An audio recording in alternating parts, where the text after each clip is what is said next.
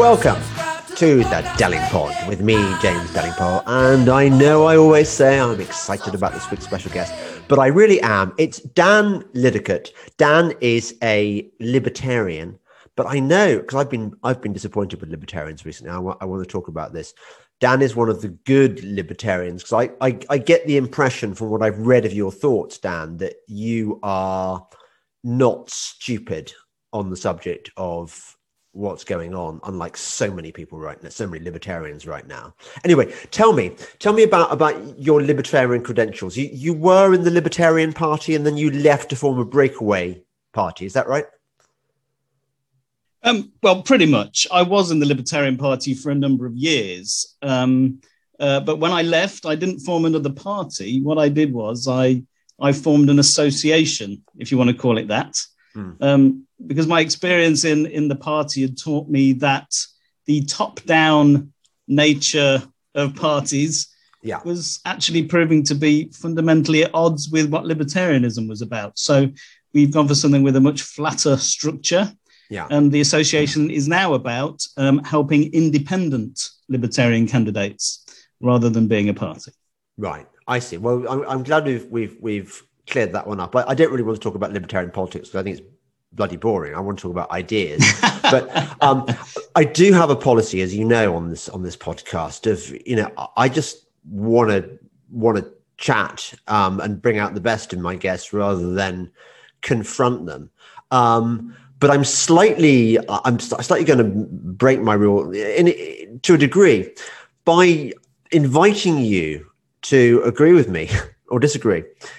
Libertarians, the libertarians have been really, really shit in the last 18 months. I mean, I don't know whether you know, back in the day before 2020, when I did my podcasts, one of my staples were the libertarians from the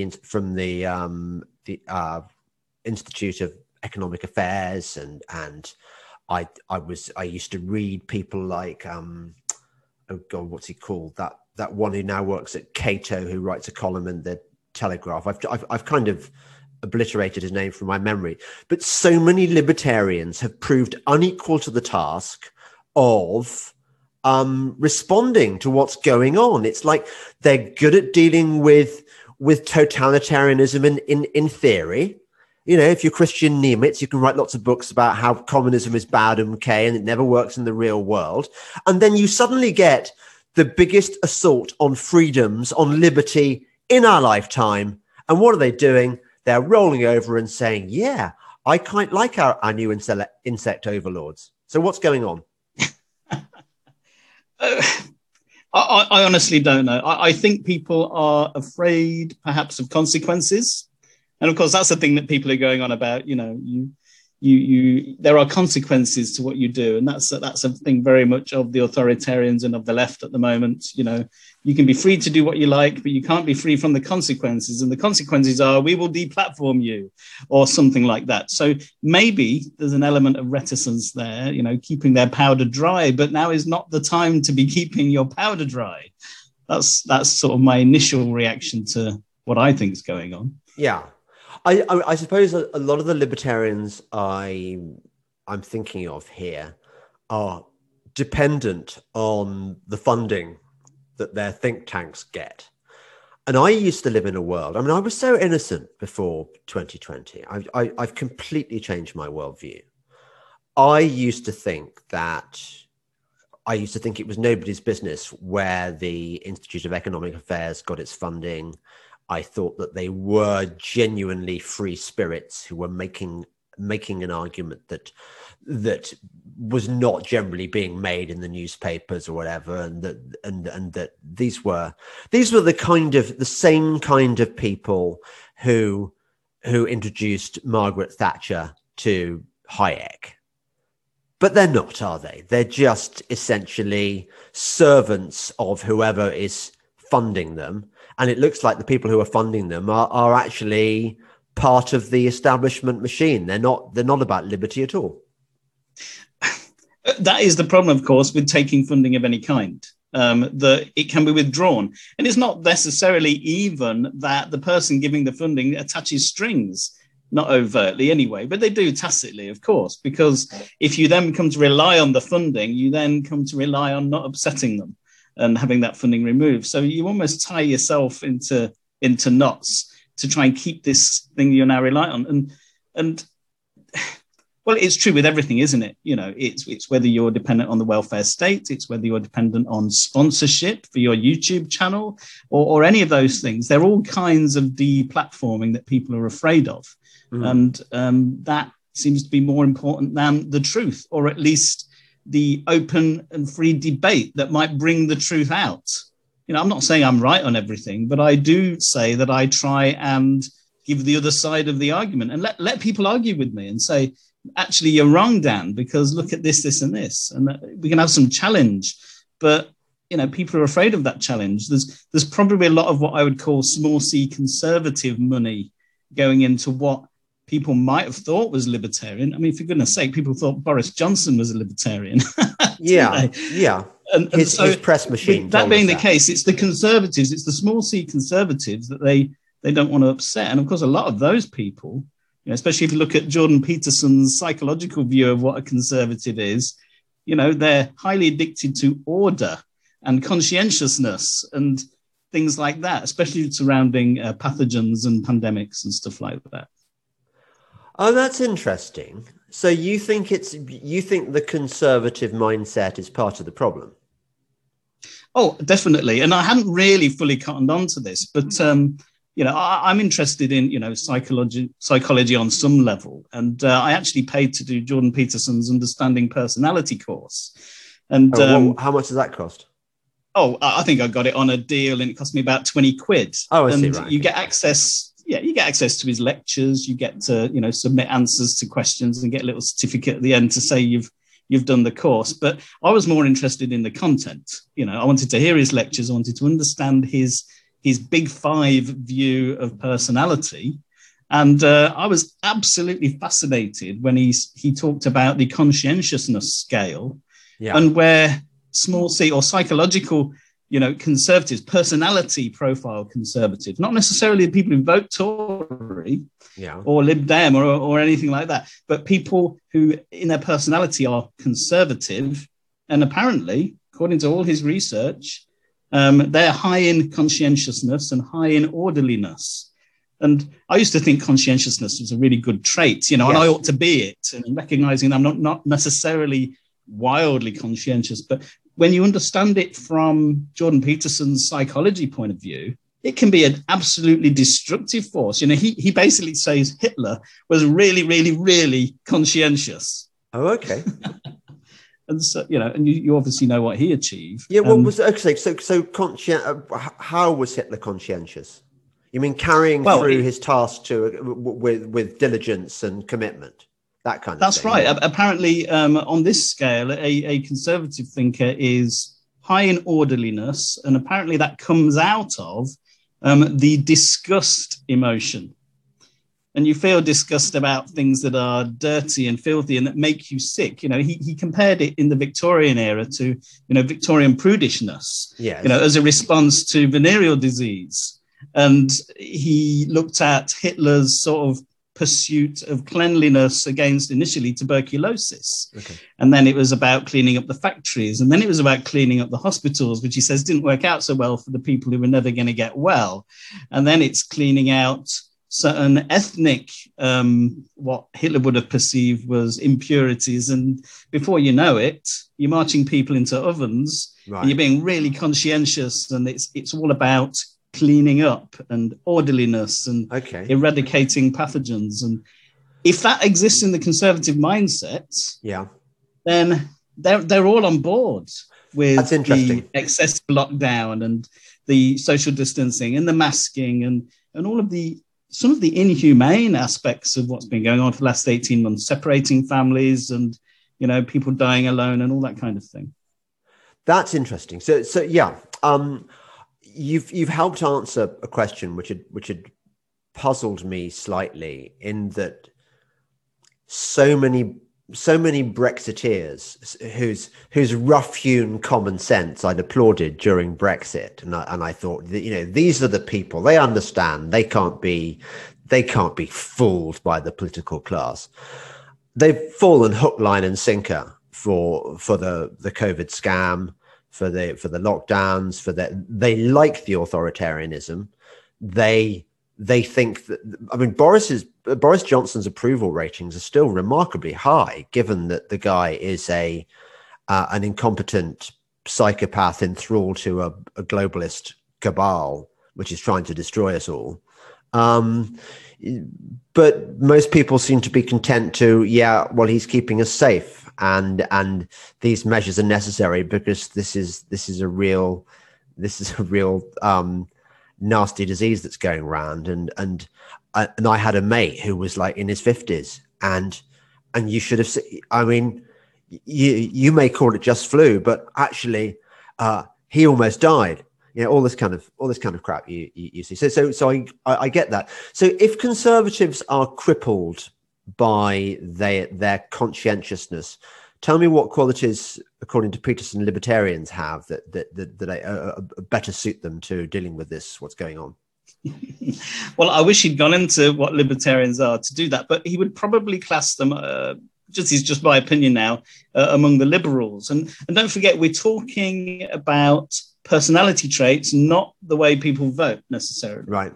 So you can get a socialist with a conservative personality sort of trait, and they're really conscientious, and so he sort of balances it that way. It's not necessarily split along voting lines. It's how your psyche is made up, and so liberals are open to they have a high degree of openness to new ideas. They're very creative, but they're not very organized. So he sort of sets them at opposite strands that way, and he says the liberals would come up with great ideas and solutions to complex problems all day long, but they can't organize them and make them happen. The conservative thinkers will be very orderly and conscientious, and whatever plan you give them, they'll march off and do it straight off the edge of a cliff. And so you do need both sides, he says, to do it. And I imagine that libertarians fall along the liberal end of things. They want to be left alone. They're not necessarily interested in the rules that are being imposed from outside, but that doesn't mean they're without their own code of ethics or morals or their behavior towards other people. But right. It's that's the way he sort of splits it up on the conscientiousness scale anyway. Right. Yes. But we still come back to the initial point, don't we? That libertarians have not risen to the challenge. Now, I always thought that libertarianism was something that came from, that you live the life as a libertarian, that I mean, anyone could be a socialist, obviously, because it just means you're a nice person and you go with the flow. It's really not difficult being a conservative either, but harder obviously than being on the left. But to be a libertarian is about having a belief system which you believe in, and you live out in every aspect of your life. Well, clearly, in the case of, it's principles based. Yeah, exactly. And yet in the case of the libertarians, I keep banging on about because I'm so disappointed in them. Ryan Bourne is his name. He's another one.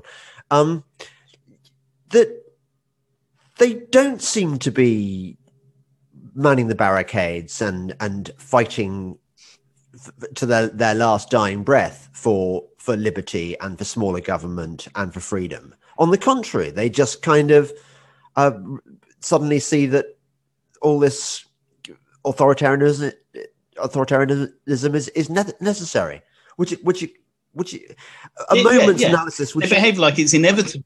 Yeah. So come on. The thing is,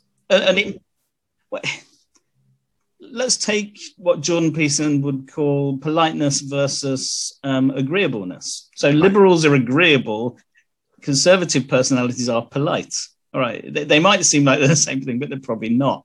Again, it's about the forms and the rules rather than what's actually going on inside. But I wonder if, as usual, libertarians just don't really fit. But the problem with libertarians is they are loners to an extent, aren't they? They actually do believe in leaving people alone and living and let live, the real ones, that is. And so how do you organize a group of people who are highly individualistic to come together and man a barricade or even build the barricade in the first place. I think that's the real challenge libertarianism has, that a lot of people have the opinions and the views and they recognize what's going wrong, but to actually do it, they've got to adopt some conservative attitudes, which maybe they lack. Right. Do you think libertarianism is compatible with Christianity? Because I know you're a Mormon, aren't you? Is that right? That's right. That's right. Yeah. So I mean, and the Mormons I know uninitiated are very, very conscientious. I'm using the C word there, but you are very conscientious, hardworking, and very principled. I mean, you're true believing, honest Christian types.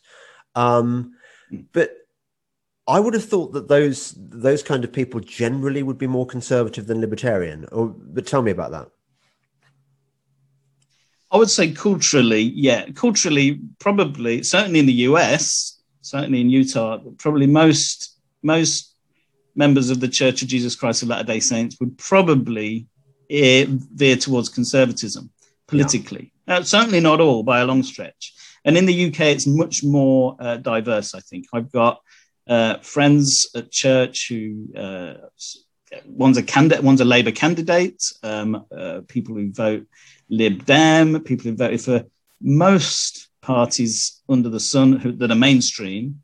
And the church itself isn't politically, involved. It doesn't tell you which way to vote. It's deliberately non-partisan. It doesn't support platforms or candidates or parties one over another at all. But the attitude of mind is probably veering towards conservatism. Mormons are typically, they are conscientious. They are ordered people. It's part of our religion that, God's house is a house of order. Right. But at the same time, for myself, and this is my own beliefs and my own experience and what I've learned about, the religion that I follow, there is plenty in it to advocate for libertarianism from beginning to end. The whole strand running throughout the history of the earth and even before our life on earth is about liberty. And it's about the freedom to choose and the fact that this life is a time to be tested and demonstrate, by faith, how would we choose to live and who would we choose to follow? It's easy to follow a God that's present in the same room. His presence might overpower you completely, C.S. Lewis alludes to in the Screwtape Letters. But, when you're walking by faith and God's not present to you at every moment, what do you choose? And you can only prove that in an environment of freedom and liberty. And plenty of Latter-day Saint church leaders have talked on that topic. That's interesting. You don't have to answer this, but why do you think Mitt Romney has chosen the dark side, which he obviously has? I mean, he's part of the cabal, isn't he? I'm a little bit disappointed. Well, I say a little bit. I'm quite disappointed in Mitt Romney and what he's doing. But again, he's a vulture capitalist. Maybe it's a bit like the those people you talked about earlier who rely on funding from different sources, and he's selling out a bit. Personally, I would not support Mitt Romney. If I was in the US, I'd probably even be voting Constitution Party. I wouldn't even be voting Libertarian Party over there. Right. I think over there, the best way to secure liberty and libertarianism is to uphold their constitution, which is very unique in the world, and it's the thing that's most under threat. I wish we had something like it here, but Mitt Romney, his politics don't interest me even a little bit. No, I agree with you on the US Constitution. It would be nice, very nice, if we had a Second Amendment over here, wouldn't it? I mean, now nice more to be the than first ever. one too, wouldn't it? I mean, yeah. Well, it would. Yeah. It would. Although I have to say, the way things are going in the US, I don't think that their constitution is going to protect them either. And I mean, I fully expect that to be a real hinge point in their history in the next few years, because it's seriously under attack. And those libertarians that you're talking about who aren't getting their barricades manned and things, they're going to have to do it.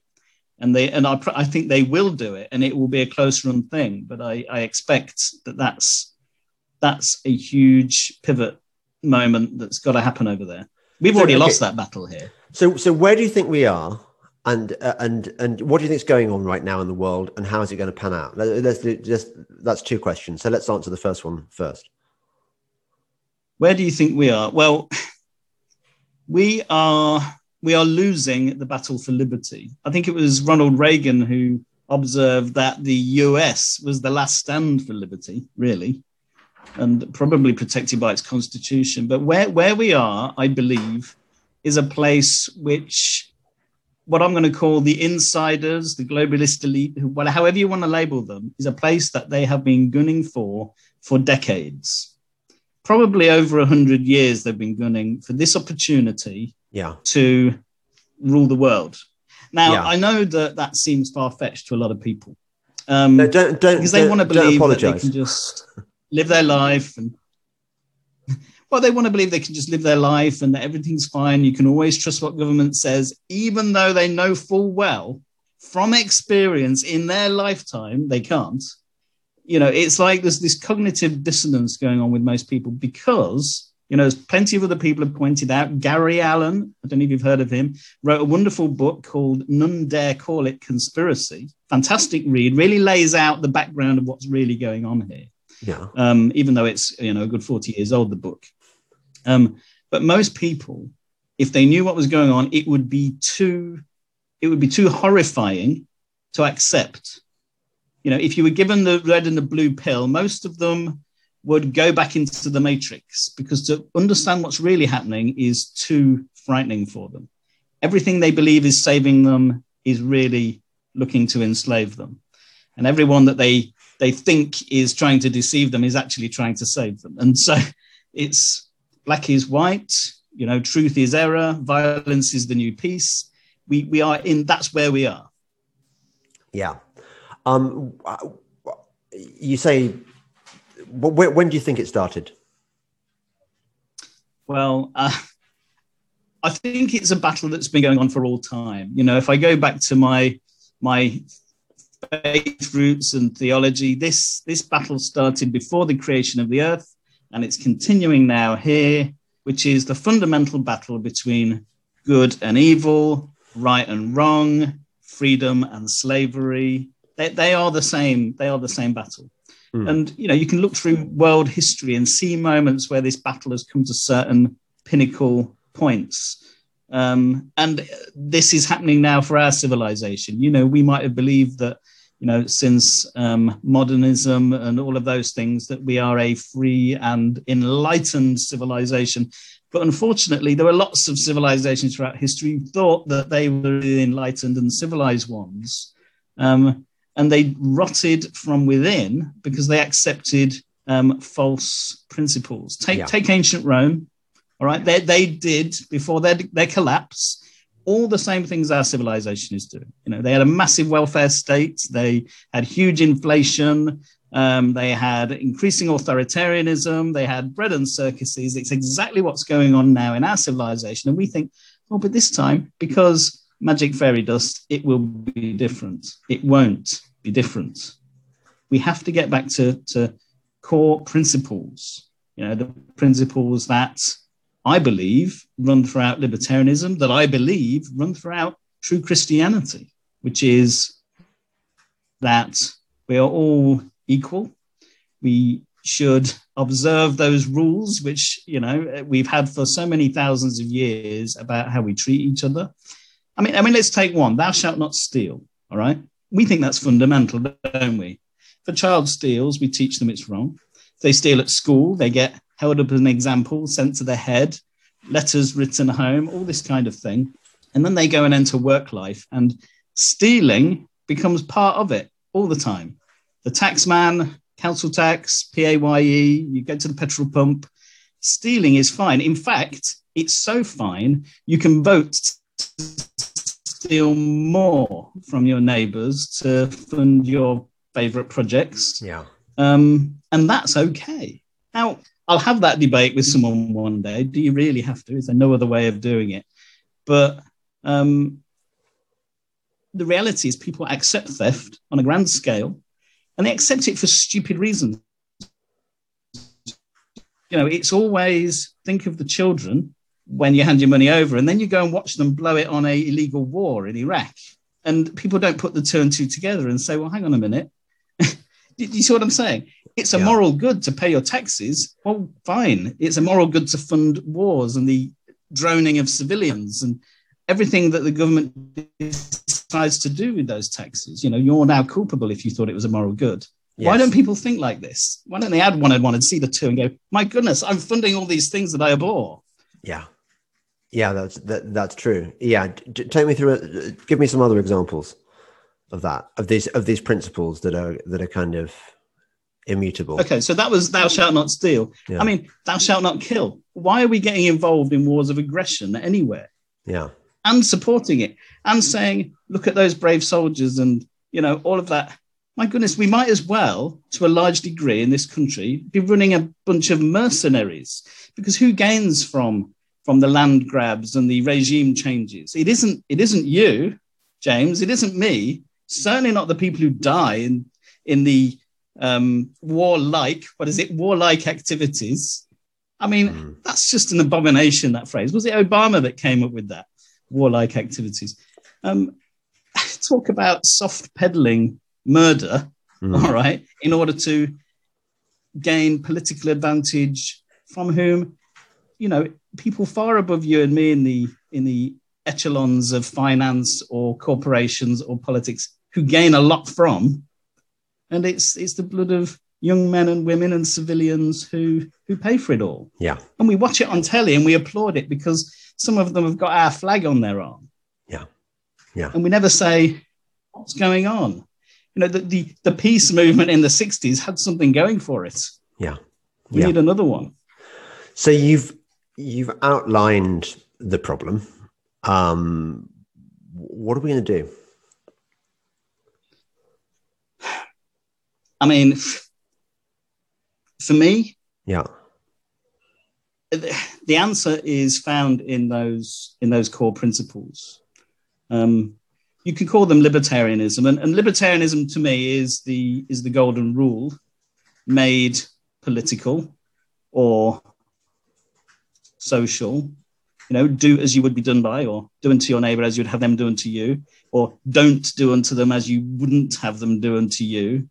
We do it all the time, of course. We just vote for other people to do it on our behalf and then sleep well at night without having to have a Horlicks. But that is a real principle. And the reason that government gets so huge, I mean, I know leaders from my own church have spoken in this vein, which is that the more wicked or unrighteous, probably was the word they use, the more unrighteous a people become, the more government is necessary or called on to sort of fix the problems caused by their unrighteousness. So some examples might be about how do we care for the poor in the absence of a welfare state, for instance? Is there actually a way of doing it? Now, I believe there is, because in my own church, we have a way of doing it. Which is every what? month, every month, the members of the church are encouraged to fast for 2 meals. They skip 2 meals and they fast, and they gain from that a spiritual experience of, you know, the ancients and people from lots of faiths gain by fasting, which is to go without food or drink for about 24 hours, whatever your health can allow. And in that, on a personal level, you learn a degree of self-control, and you learn a degree of putting off, you know, natural appetites and things, and promoting your spiritual well-being over it. But what we do with what we would have spent on those meals, we donate. And those donations go to help the needy in our church community. Now, it might not sound like a lot of money, but actually it does work out quite well. And we also pay a tithe of our income, 10%, which goes, and that can also be used to promote, you know, the work of the church, but also can go to the needy in our church community. And if you go to places where there are a large number of Latter-day Saints or Mormons, as we're commonly known, you see it really well organized. Go to Utah, and they have whole warehouses and canneries and production places where unemployed people can find work, you know, temporarily until they, you know, gain experience and then get a better job. The stuff they're doing actually goes into food, which is canned and then given to the needy in their community, you know, to help them out of a a dire situation. But what's key to all this is it's not a handout, it's a help up, because it is temporary. Yeah. And how it's different from the large entitlement idea of a welfare state is it's done on a local level. You know, if I found myself in financial straits, I could go to my local church leader and tell him, and he'd say, all right, Dan, I can see you've got an immediate problem. Let's help you with that. Now, what we're going to do to get you out of it? Do you need some training? Why don't you talk to one of our employment specialists? Maybe they can help you with your CV. You know, all of those things which you see happening in a way in the welfare state, this is just happening in a small church community. And it's working. And you don't have to pay 33, 43, 53% tax to fund it. This is all out of a monthly donation from what you didn't eat for 24 hours and your tithe. Yeah. What you're describing is essentially the friendly societies that operated in the 19th century and until the early 20th century, and until they were destroyed by the welfare state. That's right. And I look at things like that, and what I see is George Orwell's Animal Farm come to life. All right, because it's a bait and switch, and it's a way of taking control. And who would want that kind of control? And it's people who enjoy control. And sadly, we know that people, you know, if we say that 1% of the population are psychopaths, 3 to 4% in positions of authority are psychopaths. You know, that's what percentage? 3 to 4. Oh, what? No. So 4 times as many. I'd say it's way more than that. I think they're selected. Well, it may well be. They're selected for psychopathy. But when they say positions of authority, they're talking about, you know, any managerial position right up to, you know, I'd say more like 90%, maybe 95. But whatever. Probably the higher you get, the more concentrated it is. So the greater authority there is to wield, probably the higher the concentration of psychopaths. Right. And I mean, I spent some time studying what a psychopath is, you know, for my own interest. Oh, yeah. And their ability to lie glibly, as if butter wouldn't melt in their mouth, to tell grandiose stories which don't have a fig of truth in them in a convincing way. You know, we're talking about skilled con people who can dupe even the most wary of individuals who don't do thorough due diligence. Are they missing key parts of their brain? I mean, what's the reason that people behave that way? Well, according to a couple of books by Dr. Robert Hare that I read, one was called Without Conscience, and the other was called Snakes in Suits When Psychopaths Go to Work. The indication seems to be that they are simply they have what's called emotional poverty. In other words, they're very, very lacking on the empathy side. So logically, they know what they're doing is hurting other people, but they just don't feel it. You know, you and I might have a pang of empathy that would stop us committing a particular act, but they're missing that completely. They know logically that what they're doing, you know, is going to have a certain outcome, but because they don't actually feel the emotional response, that break on human action is missing.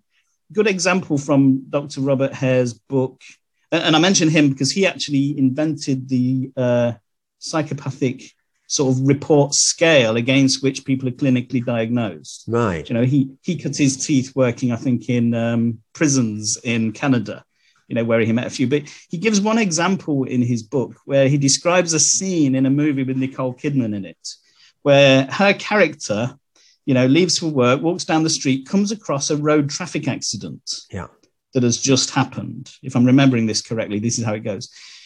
And she goes right up to it to see what's happening. And she sees, you know, I think a young person on the floor, clearly either harmed or dead, a mother wailing with grief.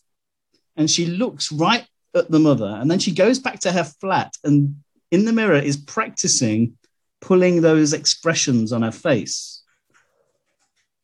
to show what grief looks like. And do you see what I mean? Yes. And now, to me, that's someone who's completely tapped. They don't get it. They don't feel it, but they have to mimic it. You've made me think instantly of Mark Zuckerberg, who is clearly constantly trying to impersonate a human. He's looking for signs as to how you behave because he's incapable himself. I mean, he's like a robot, an evil robot. that. I've never had the pleasure of meeting him. No, but you've surely seen him testifying in Congress, for example. He's not human. The problem is psychopaths really do exist. The research says that 1% roughly are, and that's a lot of people. 1 in 100. You've got 100 friends. One of them's a psychopath. Do you know which one it is? And because we know they are attracted to positions of power because it allows them to mask their behaviors and get away with what they want to do. Which is rule the world. That's where you find them. Yeah. I mean, as Gary Allen points out in his book that I mentioned earlier, this isn't new. There've been Alexander the Greats and, Julius Caesars and all of this throughout history. Why do we think this generation doesn't have one? That's a very good question. That is a very... or 100. Yeah, you're right. That is one of the big questions, I think, of our time, that everyone thinks that Hitler and Mao and Stalin and Pol Pot and whatever were just these anomalous figures from a past that need not trouble us anymore because we're not going to repeat it, and that's just weird. I would add to that those people are actually more connected. If you look at Gary Allen's book of how the insiders or the global elites work, those people are probably more connected than we realized. In that, where did their funding come from, and who's egging them on, and who's making money out of both sides of the wars? And there is more connection between apparent enemies. I mean, take G. Edward Griffin, for instance, who wrote, I think, The Beast of Jekyll Island. Is that what it's called? The Creature from Jekyll Island. And he points out that the difference between left wing and right wing is non-existent. Take the far left and take the far right, and the only difference is a very slight definition in where they want to split who they see as the enemy. The far right see the enemy as a sort of a racial nationalistic line, and the far left see it as a class line. But apart from that, they are identical. They are authoritarian. They are collectivist. They want to tell you how to live and impose their utopia on you. There is no difference other than which line they draw about who is the enemy. Everything else is the same. And he says, so it's a false dichotomy when you choose between left and right. It's the same thing. It's just about which color banner do you want to wave while you're doing it. Yes. Absolutely. So, by the way, what you said talking about earlier reminded me, I think, of something that I think it was Václav Havel said, that when it came to pre-Velvet Revolution Czechoslovakia, when it was, still under communist rule, that the best forms of resistance came not from overtly political organizations, but rather from kind of community groups, just people doing hobbies or whatever, people doing normal things in defiance of the system. I was wondering whether you had any thoughts on that. I certainly do.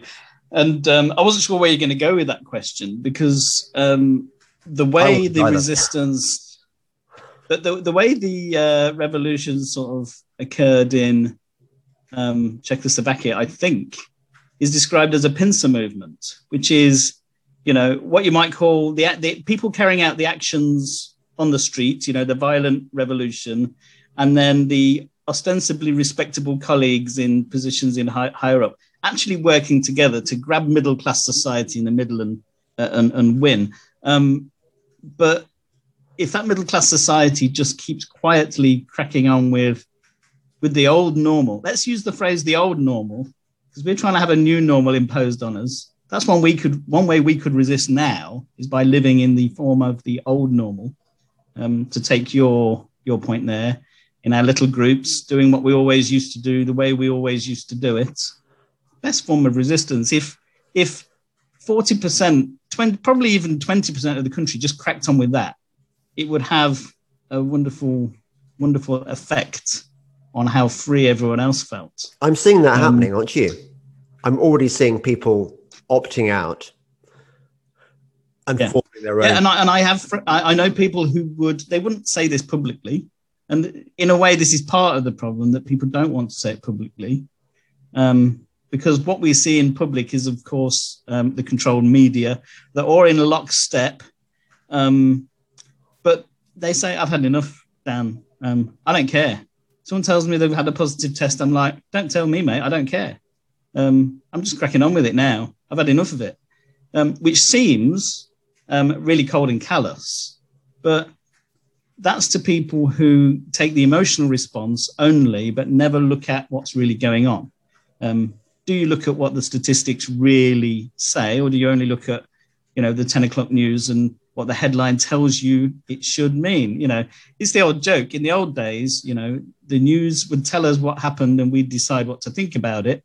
And these days, the news tells us what to think and we have to decide whether it really happened. And not enough people are actually doing that.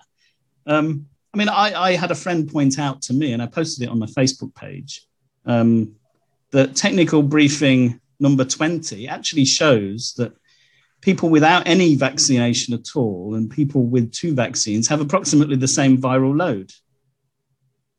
So what's a passport for? And so right there in that publicly published briefing is the passports aren't going to do anything fact, but they still seem to be pushing ahead with it anyway, and no one's calling them out on it.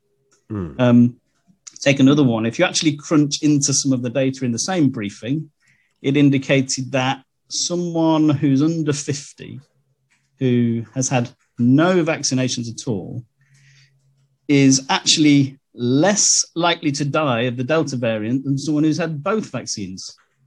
Well, that doesn't surprise me. Almost half as likely. Yeah. And what is odd, just to, for full disclosure, if you've had one vaccine, then you're actually safest still. So, but that's just what the data shows. Right. But no one's going into this nuance and saying, what does it really mean? They are literally just believing the headlines, and the headlines all say the same thing. Yeah. And people, it may not be a huge number, but some people have died having taken the vaccine because they took it. And some people died because they didn't. But can you tell me which is which before they've done it?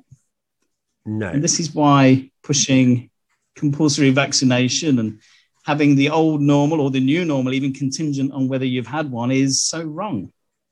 Yeah. Because we know that there will be adverse effects, and no one can predict who's going to be affected and in what way. So it has to always be an individual choice, and continuation in normal life can't be dependent on it. Yeah. Well, we get all that. But like, what do we do? I mean, what's going to happen next? Do you think? Do you outline the next 6 months? What's going to happen? I mean, it may be 6 months, it may be 2 years, but I firmly believe that the train is in motion, and only a huge resistance from ordinary people can prevent it.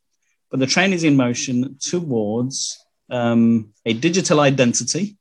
That's already being consulted on, by the way. There's a consultation out now, and they'll be looking at getting contractors in to do all the programming, and let's hope it's not EDS and all of those kinds of things from the old ID card debacle. But I firmly believe a digital ID is coming, which ultimately, if you don't have it, you'll be locked out of all kinds of normal parts of society. I think that the train means cash will disappear.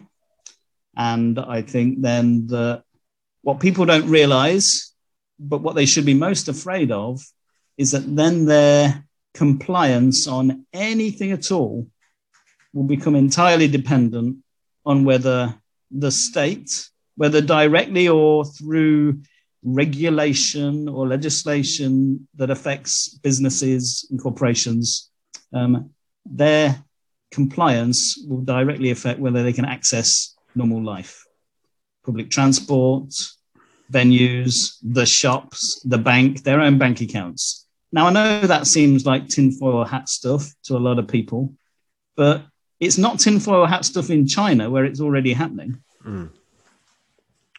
So there is precedent for this, and there's nothing in the water or the air in the UK that means psychopaths can't take over and digitally monitored social credit systems can't be installed. And what worries me most is that anything that was vaguely conspiratorial about vaccine passports, before, first it was denied. No, there'll never be such a thing. And now they're on the horizon. Instead of saying, oh, you were right, thanks for warning us, they actually say, oh, actually, but maybe there'll be a good thing. So they go from denying they'll ever exist to justifying why they should exist. Yeah. And this is too many people. And it's a lack of critical thinking. Right. It's a lack of just basic looking ahead and thinking, what are the consequences? Yeah. So what could they possibly be? I'd be the same if I was interviewing somebody from Patriotic Alternative or from the Labour Party or whatever. This is not going to be solved by political affiliations, is it? This is a universal problem. It is a universal problem. It's not going to be solved by political affiliations. And actually, something that I experienced recently gave me great cause to be optimistic about cross-party working on some things. I'm involved in a website with another chap called Liberty for Assange. And it's just two guys running a website in promoting the idea that, guess what? Julian Assange should not be in jail, all right?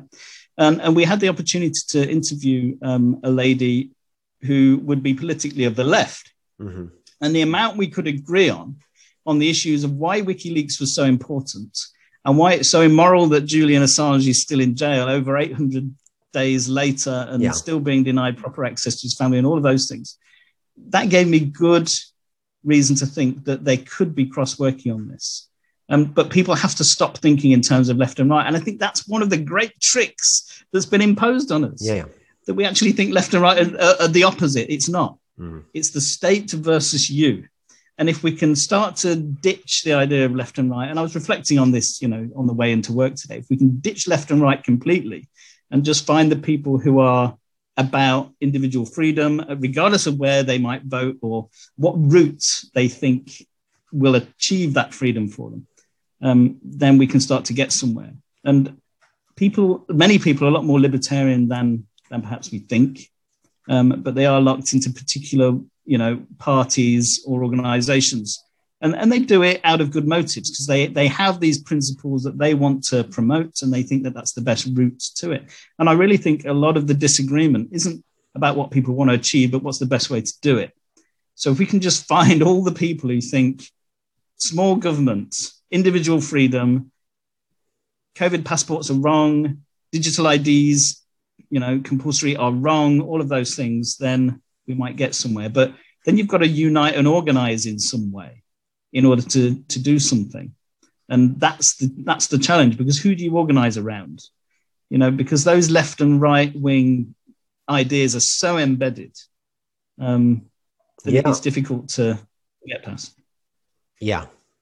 I think it's on that analysis, we've got our work cut out. Before we go, we really do. Just tell me a bit about WikiLeaks and the importance thereof, because a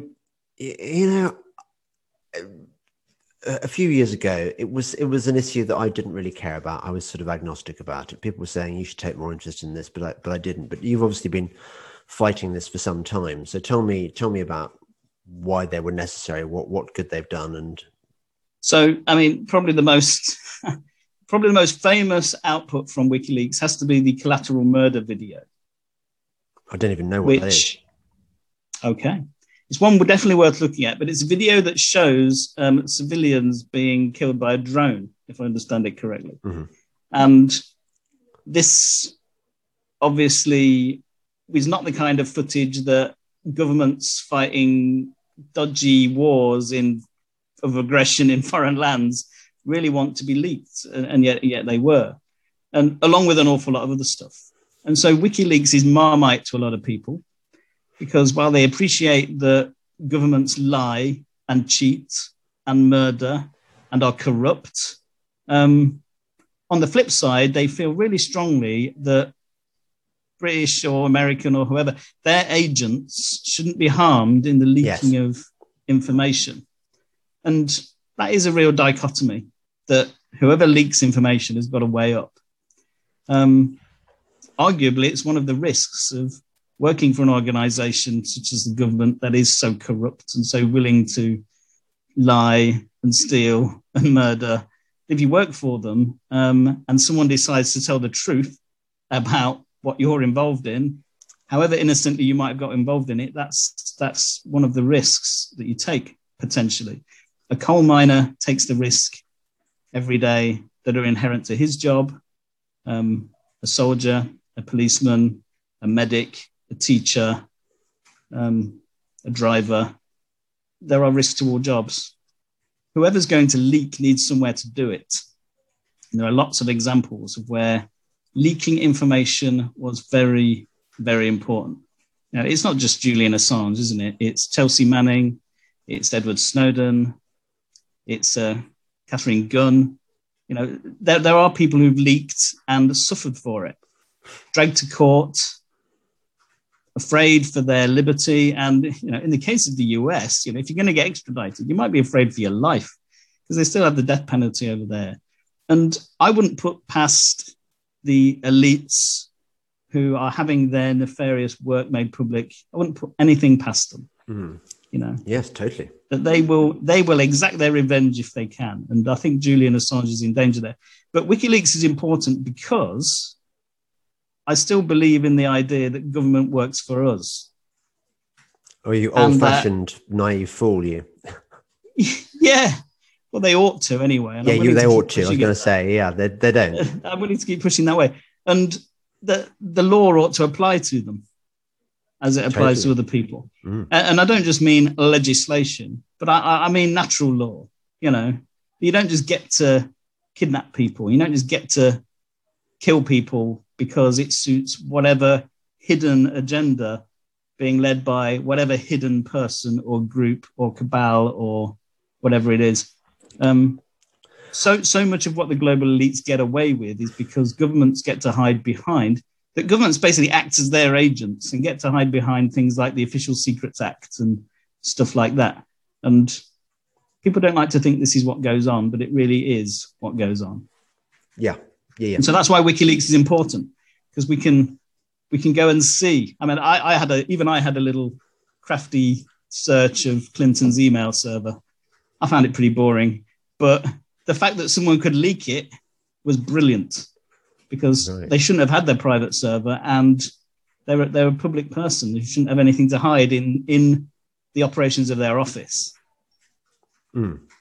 Can you see the Hunter Biden email contents on? Have you seen any of those? To be fair, I haven't looked. I've been too busy, but actually that could be pretty interesting. I think probably too interesting is from what I've heard. Yeah. Well, Dan, we're not going to resolve anything in the space of an hour. But thank you for giving me the sort of tour d'horizon of the sort of the reasonable libertarian position.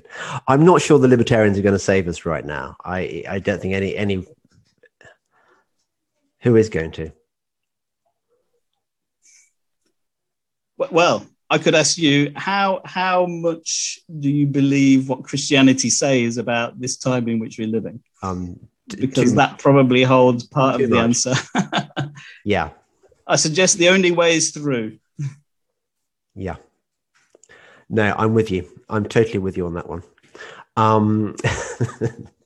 Good. Well, Dan Liddicott, thank you very much for being my podcast guest. May I remind listeners, viewers even, if you enjoy this podcast, don't forget, freedom isn't free. Liberty isn't free either.